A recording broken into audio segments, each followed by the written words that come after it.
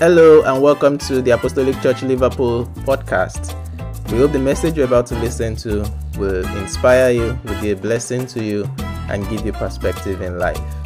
For more of such messages, you can visit our website at www.tac-lona.org.uk. You can also access other messages and resources from our YouTube channel, The Apostolic Church Europe. We hope you're blessed and inspired by today's message. God bless you. Here's the message. Now, our objective for today is to demonstrate that the judgment of God does not respect person or position. The judgment of God does not respect any person or position. It's the soul that has sinned that the Lord will judge. Praise the Lord. So it's careful. We want to carefully understand that we have accepted Jesus Christ as our Lord and Savior. We also ability to live a life that is void of sin.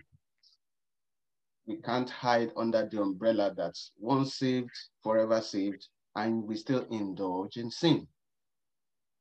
It's very important for us to understand that aspect, that God is no respecter of person or position.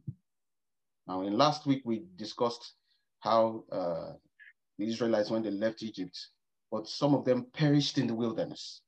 These were the people whom he had saved himself. He had saved them. However, they provoked him in many ways, more than one. By their unbelief, number one. Some time ago, I was watching the Ten Commandments. You know, that famous old story, video. And when they molded the calf, the golden calf, and they were asking, where is Moses? Where is, we've not seen Moses. And they started, because of that, they molded the calf. And I myself, I got angry at their argument because they've not seen Moses. That's why they created the calf to worship the calf. And in fact, I was so annoyed. I think Pastor La was taking us through. Moses used 40 days on the mountain. Day 39, when they had not seen Moses, they started panicking. Where is Moses? Where is this guy? Where is this thing? He led us out of Egypt. Now we are stranded here, blah, blah, blah, blah, blah, blah. And they just forgot all that God did. And Moses was super annoyed. In fact, while I was watching the film too, I was as annoyed as Moses was because of their unbelief. How can God, who in his marvelous greatness part the Red Sea for you people, and you still end up not believing him? And he went on to go ahead to mold a calf, to worship a calf that cannot talk. So it can be annoying to God, and I understand his position. Why? Because we all share the Spirit of God. So definitely sin must as it is not, God cannot, is too holy to behold sin. That should be our lifestyle. Praise the Lord.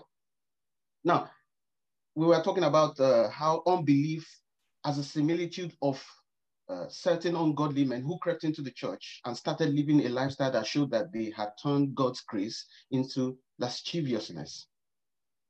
We can all agree that would be very annoying for God to do all that he with all his power, that he is God. Yet some people still choose a life of sin, and sin starts with unbelief. Now, today he turns to another example. I'm talking about Jude now, the angels that sinned.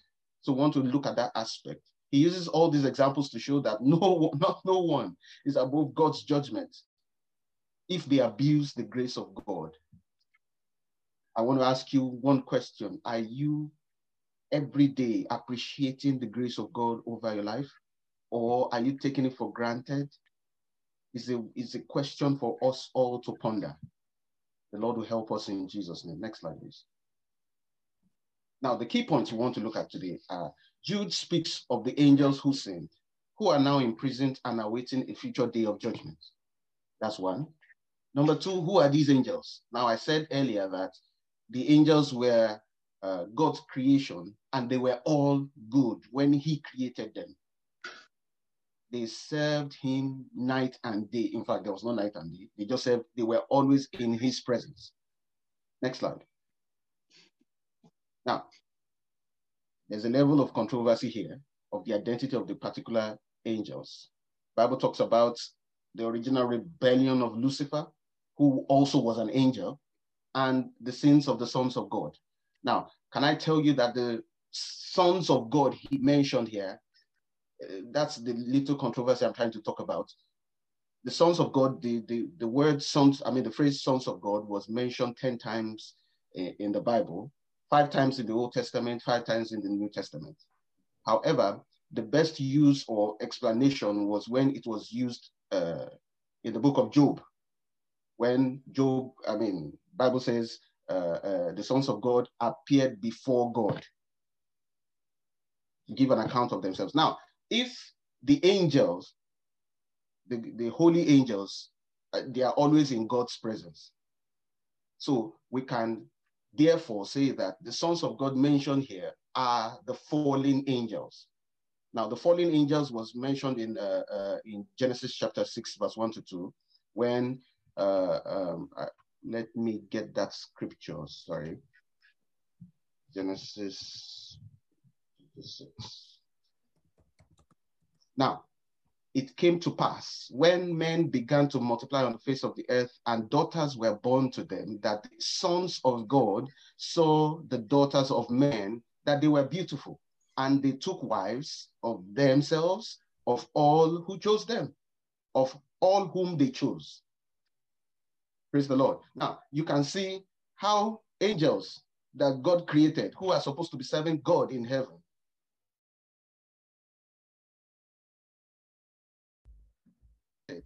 and they left their position there to come and mingle with men, to marry them.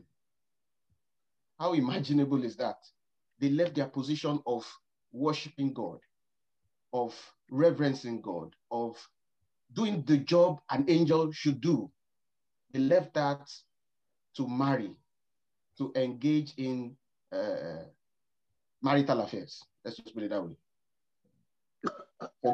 In the presence of God, that was a sin. And so he banished them.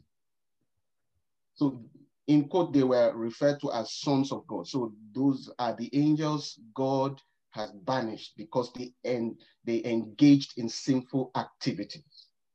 Praise the Lord. I'm trying to let us know that there is the possibility of Christians to sin.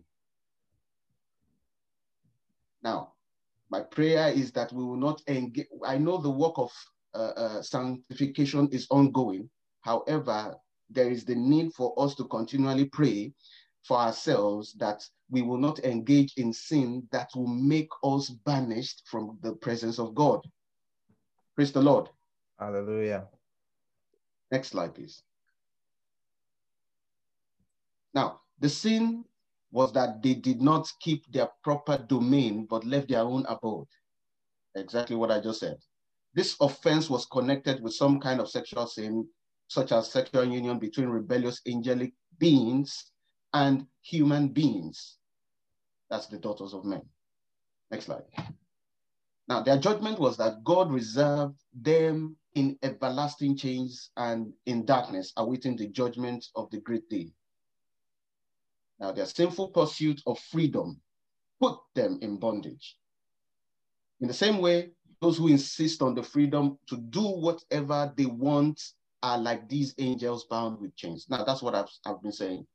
That when you think, okay, I've been saved, I'm forever saved, and I can live the life my body asks for, that is tantamount to engaging in things that will not be pleasing to God.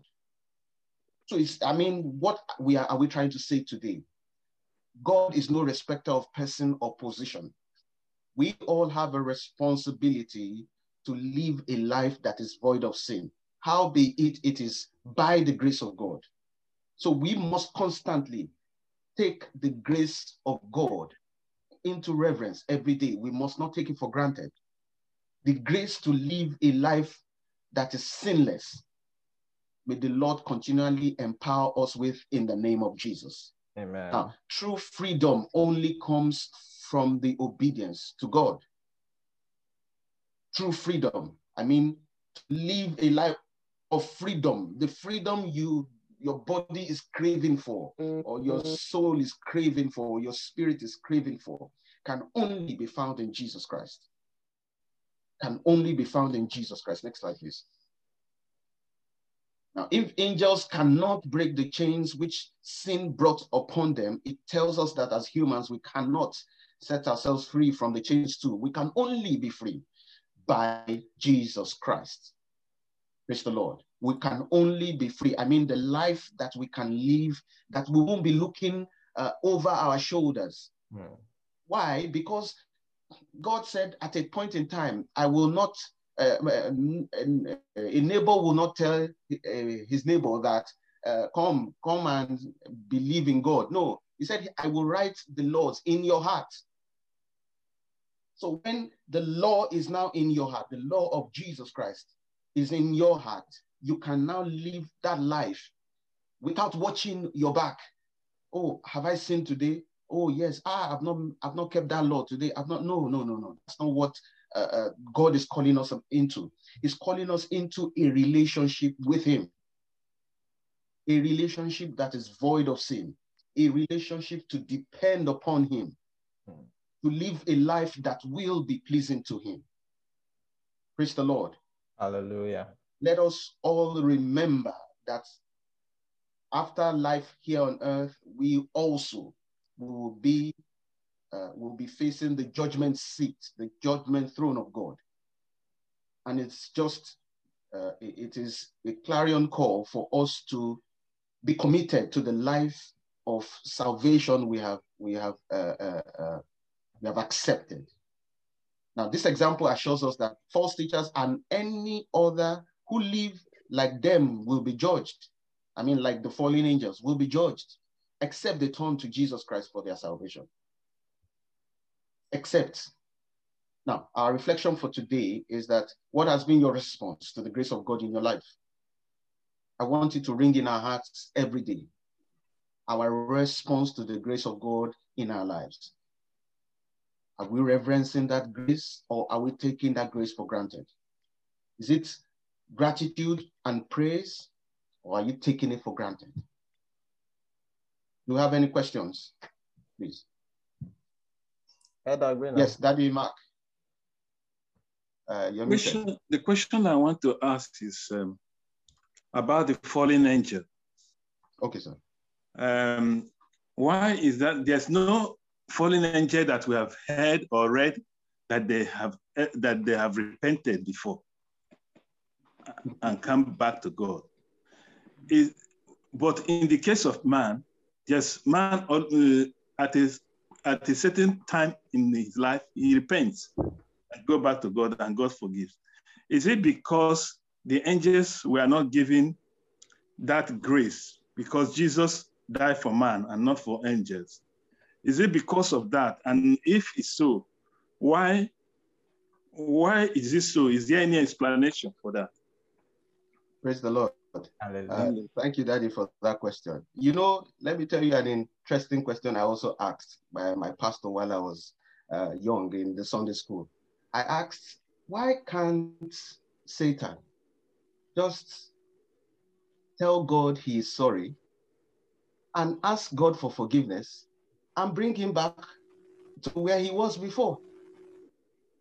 You know, isn't it an interesting question? So that we all will just have peace and all go to God and start serving the way God planned it to be. Isn't that so? Haven't you thought about it? And I think it resonates with that question also. Now, Bible didn't give us that account. The only thing we know is that Satan has been judged already. And his destiny is as certain as anything. Because God has said it in his word that he will be judged. So I'm sure that the sons of God, I mean, the angels that you are asking about also fall in that category. May God help us to continue to grow in grace and in the knowledge of Jesus Christ, in Jesus' name. Amen.